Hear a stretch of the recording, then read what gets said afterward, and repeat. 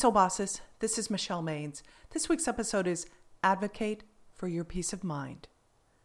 The reaction was swift when Simone Biles cited wellness as her reason for pulling out of the Olympics. Dylan Hernandez at the LA Times flatly declared that Biles excelled as a human being, but failed as a gymnast. Michelle Obama countered, encouraging Simone to use Michelle's daily mantra, "Am I good enough? Yes, I am." And Chef John Kung sent his support by tweeting, "What Simone Biles did for the sake of her mental health only makes everything she's done up to this point even more incredible. She's not a superhuman. She's a person who achieved it all through work. Her willingness to choose herself is every bit as inspiring as her athleticism." Wellness can be a broad, hard-to-define term, but if you've shied away from self-care because you thought it was too soft, think again. Everyone needs caretaking every day.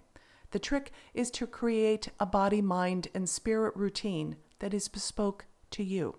That's what we'll talk about in the August series, Become a Self-Care Advocate. Let's begin by thinking through 3 lessons that you can learn from an Olympian. Simone Biles modeled self-awareness, communication, and bravery, all ways to advocate for her mental and emotional wellness that you can use too. For instance, hone the self-awareness to know when you're approaching your saturation limit. Oversaturation takes many forms: too much stimuli, too much to do, or even working too many days in a row.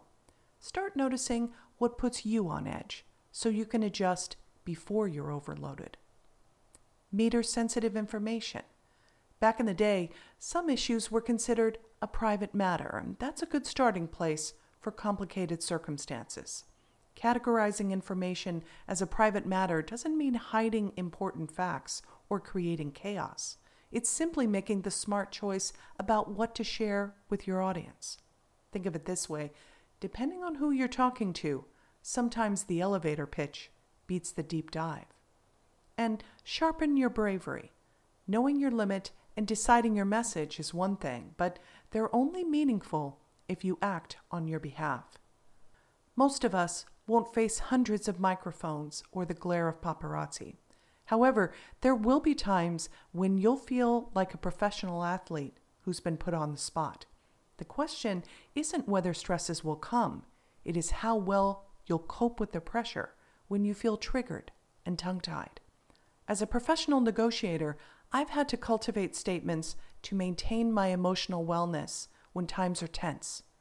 Here are 5 go-to phrases which will help you buy time to transform confusion to calm in everyday situations, but they're just kickstarters.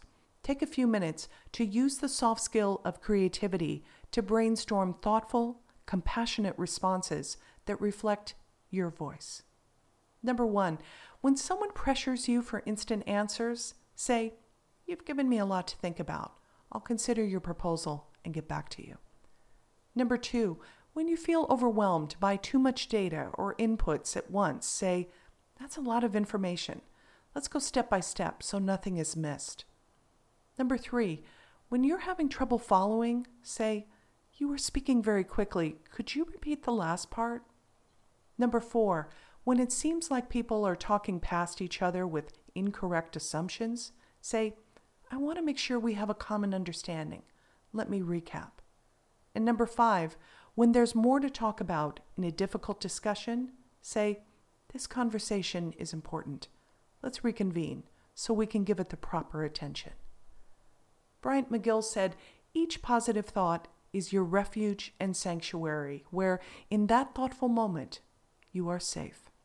You make your best decisions when you feel relaxed and safe. So the next time you begin feeling trapped or pushed, use those feelings in a positive way. They're a heads up from your gut that it's time to start advocating for your peace of mind. Until next week, stay well.